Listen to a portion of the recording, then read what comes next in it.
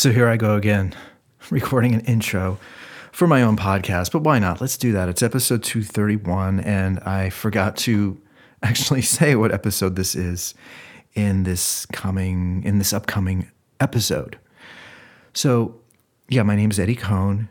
Here comes my cat Leo, of course, into the studio as I record this intro. So I just finished editing this podcast, today's podcast, and I'm going to be talking about, I think in a pretty thoughtful, respectful way, about why I didn't like Everything Everywhere All at Once. Leo didn't like the movie either.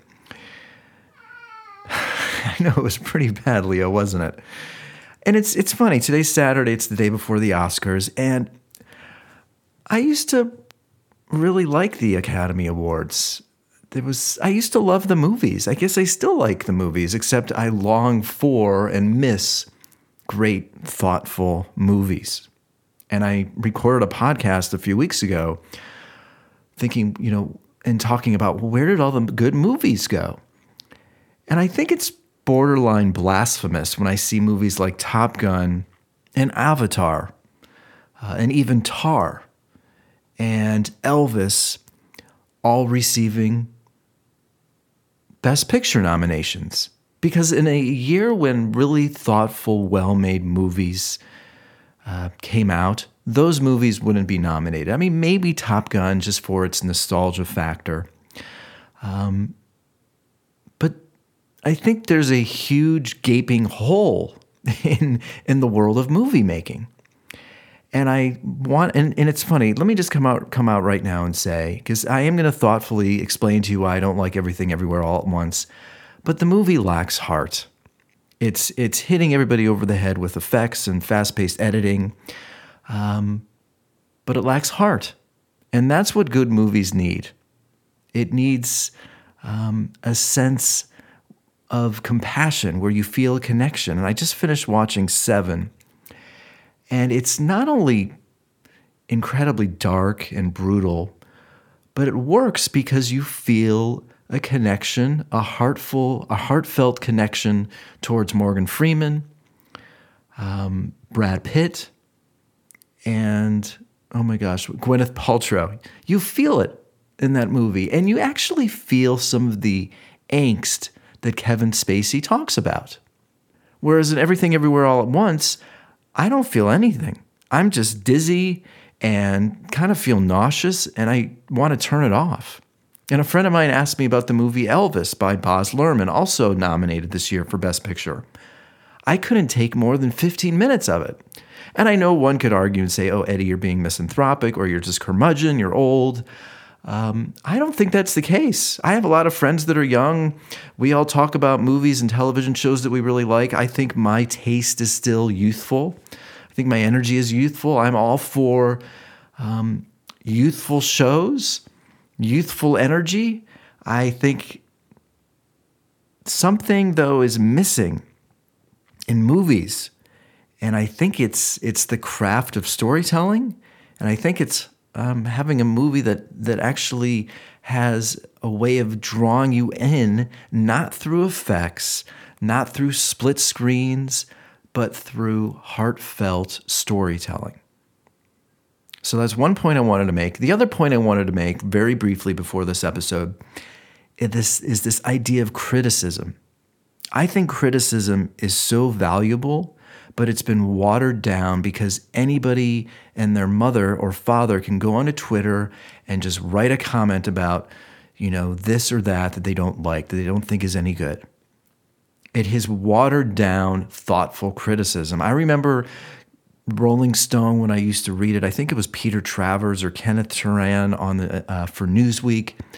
I used to look forward each week to read what they had to say about the movies every week because I thought they were so thoughtful, and it wasn't about politics or it wasn't about being polite. It was either good or it was bad. It's interesting. This Chris Rock stand-up special just came out last week. And, it's frustrating because you have left-wing media writers and pundits who are offended because they think Chris Rock is sort of being curmudgeon and he sounds angry. And then you have the right-wingers like the Ben Shapiros and the Megyn Kellys who are all for the Chris Rock special because he's being anti-woke. And I don't think either is true. I think Chris Rock is an artist and he's just expressing his point of view. And I think he's really funny. And yeah, he yells a lot, but that's sort of his shtick. And I thought it was great. It's like critics, the thoughtful critics that aren't connected to a major media news conglomerate, that sort of have these political connotations attached to them. Where did they go? It's like we need objective criticism that can value work and say, is this well made? And if you're offended by something, that doesn't mean that something is bad. Maybe if it's offensive, that's a good thing. I think it takes a very objective person to be able to objectively criticize something and really understand the work that is involved in making a movie or making a stand-up special. But I think something can be felt across all types of people, and that's heart. And I think people can get caught up in, the loudness of Chris Rock. But I felt a lot of heart in that stand-up special. I felt a lot of vulnerability, especially when he's talking about Will Smith at the end. Dave Chappelle, I feel a lot of heart when he's on stage. And yeah, he's frustrated, but it feels to me like he put a lot of work into his stand-up. And back to my point about Everything Everywhere All at Once, certainly they put a lot of work into this movie, but I don't feel any heart. I feel nothing. I feel this sort of mechanical machine hitting me over the head. And that is what's lacking in storytelling these days. So here's my attempt to thoughtfully explain to you why I did not like Everything Everywhere All at Once on today's episode. I'm going to dive a little deeper into criticism on my next episode as well. But enjoy the show. You know where to find me on social at Eddie Cohn or the Spiritual Spiral Podcast. But for now, enjoy today's episode.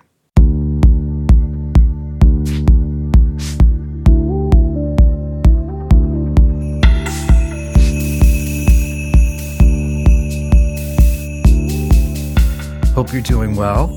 My name, of course, is Eddie Cohn, host, creator of the show.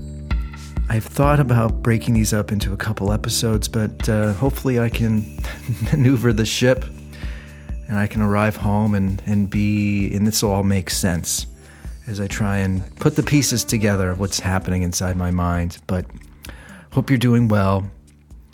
We are in the midst, and this sort of will begin the journey, we are in the midst of a rainstorm in LA that has truly been mesmerizing. I don't think I recall ever feeling this way about the weather in Los Angeles. I mean, we've had our moments of El Nino over the years, but I think the last couple weeks has been unlike anything I've seen out here. Just the amount of rain, the cold weather, 45, 50 degrees as a high here in LA is certainly not like 15, 20 degrees in Minnesota, but for LA, 45 degrees is pretty cold, pretty bitter cold. We've had sleet. We've had over 50 inches of snow up in Big Bear. I certainly want to try and get up there and ski. I hear it's absolutely beautiful up there. I can't imagine 50, 60 inches of snow in just like a few days, but that's what's been going on out here. And I started to think about, when was the last time you were mesmerized by sounds?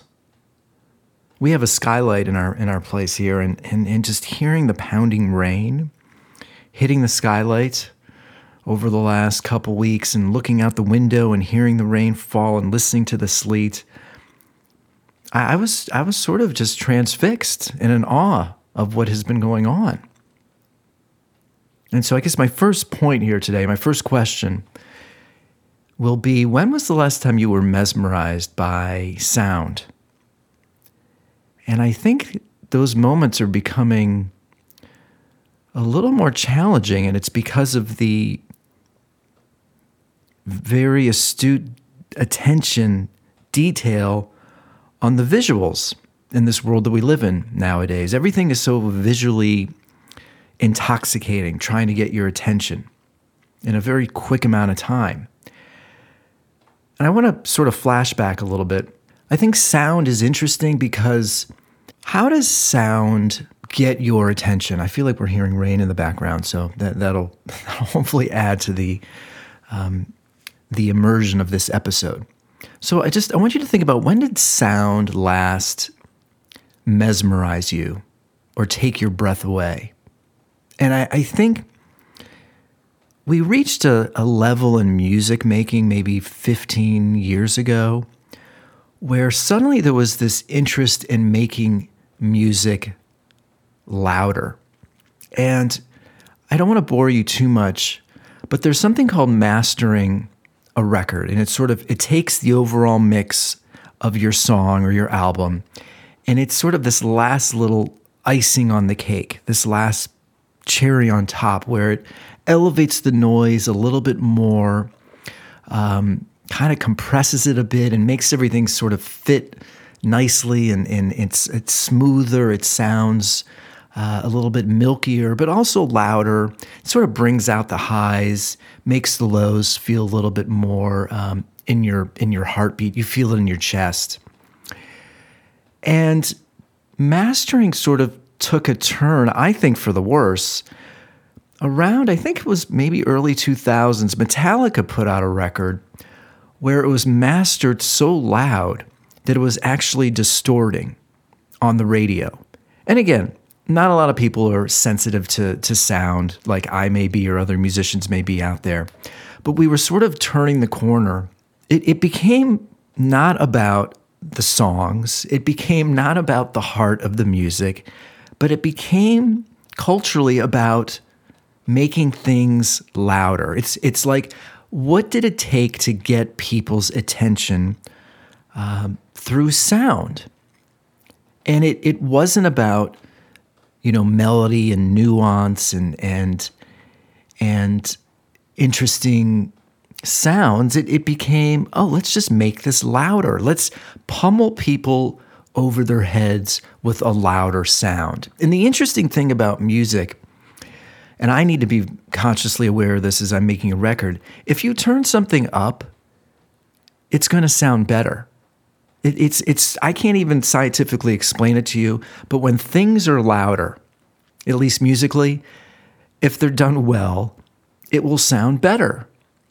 And so we sort of had this shift in our culture over the last 15 years where the mastering of a song, it became almost, it feels like, more important to make it louder. And it wasn't really about the overall sound and making it sound better. Let's just make it louder, and that's going to sort of trick people into thinking that it sounds good. And look, we've seen it in movies. You go to the movies now and there's surround sound, THX, Dolby Stereo. They want people to shake, they being the filmmakers, they want people to shake in their seats because, again, all these sounds give people, if it's louder, it will give people the illusion that they're actually having a good experience. But again, I don't want to say that I'm more aware of what's going on. I think I'm just realizing that subtlety and nuance and not being bombarded over the head with effects and special effects and edits and loud sounds, that doesn't transfix me. That doesn't make me more curious. That doesn't impress me. When I go to a concert, I don't want it to be overwhelmingly loud where I get a headache and I can't even think straight. I mean, there has to be subtlety and nuance and dynamics, and you need to sort of feel the heart of the music. I was thinking about this point as I now transition to talking about movies. Before I make my point actually about movies, let me just give you some examples about art that I really like and think has a lot of heart. So I'll stick with music. I just saw Jack White on Saturday Night Live. He just did this amazing performance a couple days ago. I don't love Jack White's records, but every time I watch him perform live, I am awestruck because not only is it loud, but it's filled with so much emotion that I get goosebumps. I'm just sort of watching him sing and play, and it's just mesmerizing because it's sort of this perfect balance of not only is it loud, but he is filled with so much raw energy. You feel it just sort of bubbling off of his skin. It's like bubbling off of his hands as he's banging his guitar. So that is an example of music that to me has a lot of heart. And then I'm trying to think I'm going to talk about movies in a moment, but Schitt's Creek is a television show. That is an example of a show that has so much heart and depth. And yeah, on the surface, it's sort of this slapstick comedy. But there is so much brilliance in the way Eugene and Daniel Levy create that show, write that show. And the reason why it works is because you feel the heart of the characters. The acting is fantastic, but it's brilliantly written. And I don't know how they do it. They have this amazing connection to their craft, making you feel a connection to the characters. But that is an example of a show that is filled with heart. So let's sort of turn the page now and talk about this new movie that has been getting a lot of accolades. And of course, I've wanted to go see it, or I've wanted to see it for quite some time, but just haven't had the time. But I finally started watching it. And of course, I'm talking about Everything, Everywhere, All at Once. And every year it feels like there's a movie that's flowered and showered with accolade upon accolade. And I just listened to the Mark Maron podcast where he's speaking to the filmmakers, the two Daniels. And I have to say, I was spellbound by the show. I found them to be incredibly smart, creative, vulnerable, honest. They were talking about their craft as filmmakers and how they got into it and how they met each other. And I thought it was a really great talk. And what's one of my annoying pet peeves about Mark Maron is he'll literally interrupt his guests all the time. He just had Michelle Yao on his podcast a few days ago, and she's the main star of Everything, Everywhere, All at Once. I could not get past maybe 15 minutes because every time she's talking, he's just saying, yeah, uh-huh, yeah. He's interrupting her every second, and I had to turn it off. But he has the two Daniels on, and it's almost because he has two people on his show that he finally has to shut up for a moment and let his guests speak.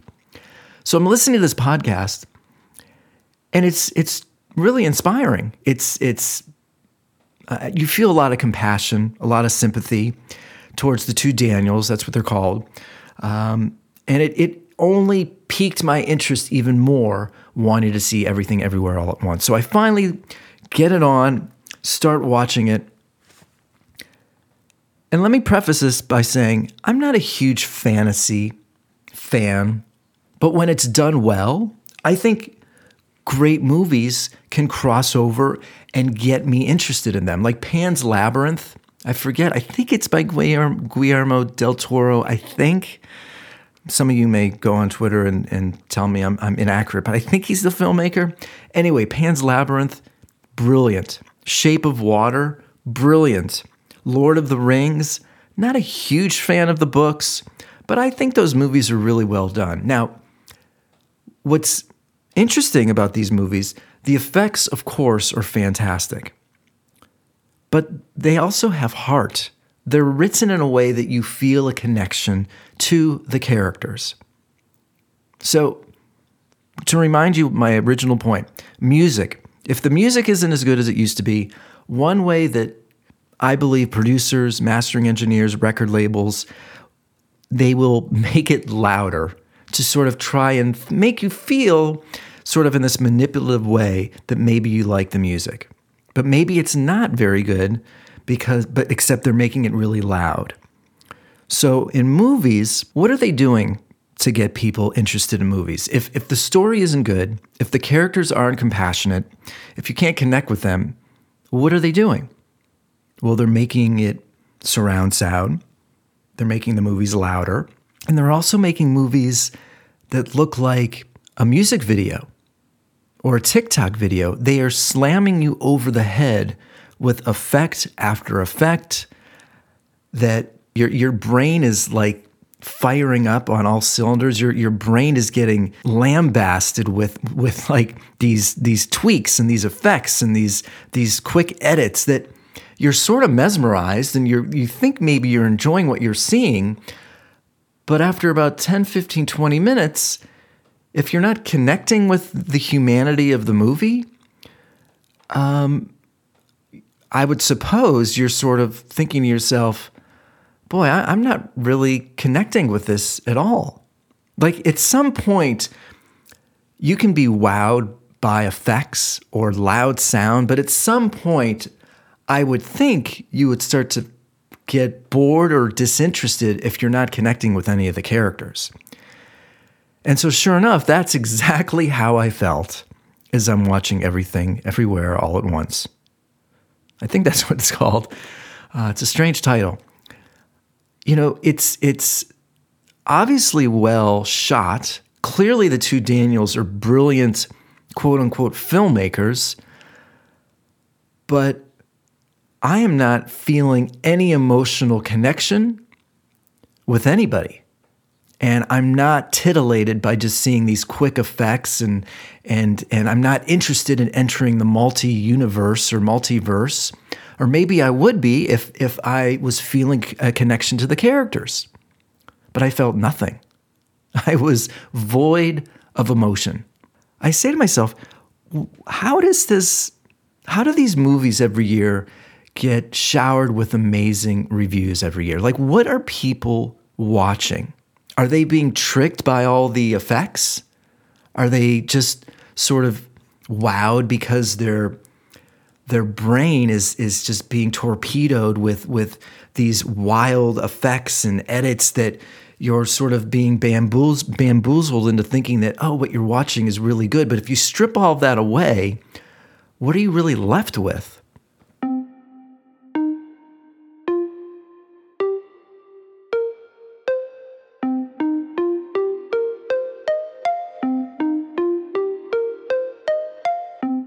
And I have to read you this review, and I don't want you to feel like I scoured the internet for an hour.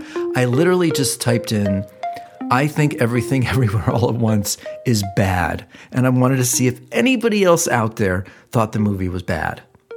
And thank goodness for my podcast, within like 10 seconds, I found a review. So let me read this to you. It's by Jordan Ruimi. And it's called Everything Everywhere All at Once is Being Overpraised to the High Heavens. It'll probably top our mid-year critics poll. It's blowing minds nationwide, but it didn't do anything for me.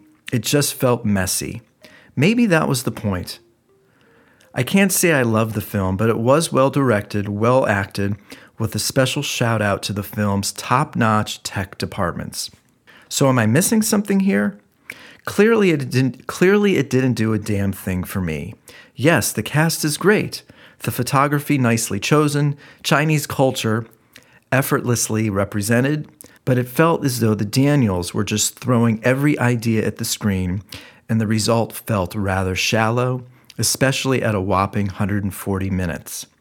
Now, I'm not going to imply that the praise stems from this being a minority story, with a dash of social commentary added in for good measure, because there are way too many people creaming their pants over this film, and it can't just be a virtue signaling thing. It's very well made, I'll give it that, and its success is somewhat groundbreaking for Asians in Hollywood, so I'll let it slide. The fighting choreography is visually inventive, and it's just a very ambitious venture for these indie filmmakers. Then at some point, multiverses pack onto other multiverses, hot dog fingers show up, not to mention a black hole bagel becoming central to the story, and it inevitably becomes pointlessly complicated. It's also very densely packed and gimmicky. The confetti puke was a nice touch, I'll admit that. However, this is the most millennial movie I have ever seen, as a certain philosophy ruminates throughout the film. Cue in the nihilism. The movie basically says the world is a place that's chaotic and void of meaning, so any kind of social development or progress is just an illusion, unless, of course, you learn to love. It might be just the most Reddit-approved movie ever made, and its very nihilism, despite the trite messaging, renders it almost meaningless. In the end, what do we finally get from this film? An overabundance of slapstick, a fetish for over-the-top fighting, multiverses stamped upon more multiverses, and a soapy message about family and love. It doesn't help that the film goes from one scene to the next without any consequential dramatic stakes to hold onto. This is an ice-cold film, delivered in a relentless ADD-infused assault on the senses. Ironically, Kwan, one of the filmmakers, has admitted he wrote the film as an attempt to recognize and understand his undiagnosed ADHD. But why would we suffer in the process? There's nothing cinematic about what the Daniels have done here. Rather, it feels like a 140-minute music video devoid of the exact thing it tries to preach for: human feeling. I couldn't agree more. Could not agree more. And again, you can throw one effect at me after another. You can turn the volume up. You can surround me. You can envelop me in sound, amazing effects. But if there's not an ounce of humanity or feeling or an emotional connection going on, I'm just not interested. The reason why Pan's Labyrinth worked, Shape of Water worked, I'm only bringing those movies up because they're, similarly in the world of fantasy. They work because there's an emotional human component underneath it all, underneath the effects. And I even think the filmmakers or the heads at the studios, they are so wrapped up in technology and TikTok and trying to get people's attention that they're not interested in the craft of the story, but they're more interested in filmmakers that know how to edit or make these films that move so quickly and swiftly that they're just bombarding people over the head with effect after effect, but they're not really interested in a story. But does that story matter anymore? Does a well-thought-out story matter in film?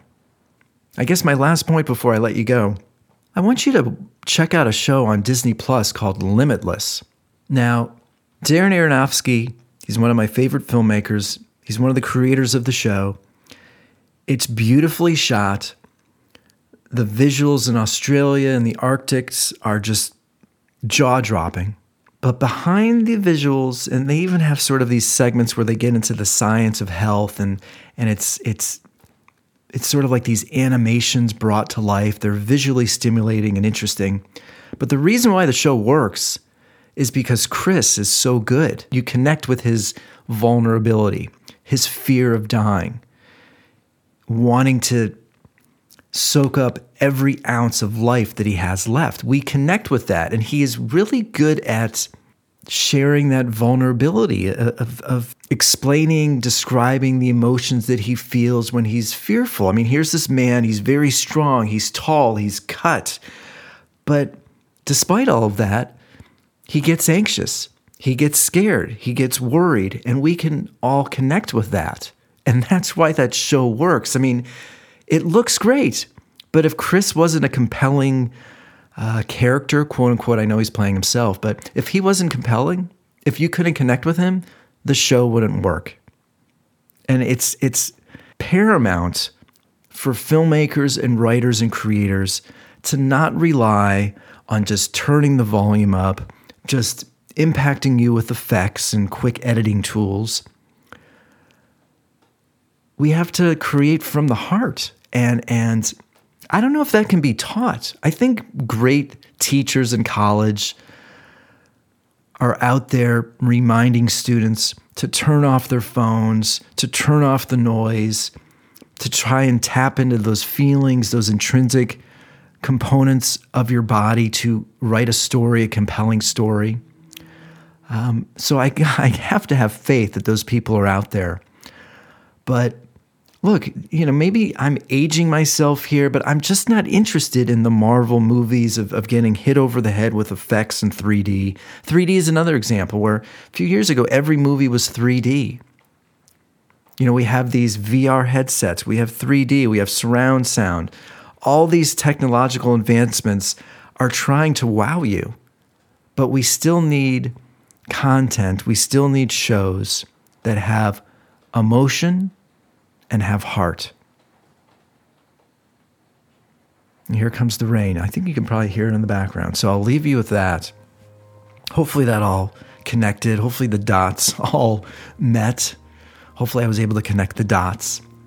But it all started with hearing the rain and watching the sleet. And then I started to think, wow, like there's a way to be transfixed by a story or from beauty without being pummeled, without... with nuance, with depth, with heart. So I think I was reminded of that when I was listening to the rain every night over the last 10 days and then watching a movie that just felt so flat to me. And again, I'm not turning my nose up at the culture. I think my last point, I'll make one more point. It's important to be critical. I think we've also sort of entered this world where people no longer can be critical of art anymore. And I think being critical in a respectful way makes creators better. You know where to find me on all socials at Eddie Cohn or the Spiritual Spiral Podcast. I'd love to hear from you. I'm getting a lot of viewers, quote unquote, or listeners in Europe. I'd love to hear from you. I'd love to hear how you found out about the show. I'd love to hear what you think about it. Would love to know if these ideas, these thoughts you're connecting with about our culture. Any questions, message me, and I'll be back soon. As always, thanks so much for listening, supporting, being a part of the Downward Facing Spiritual Spiral podcast.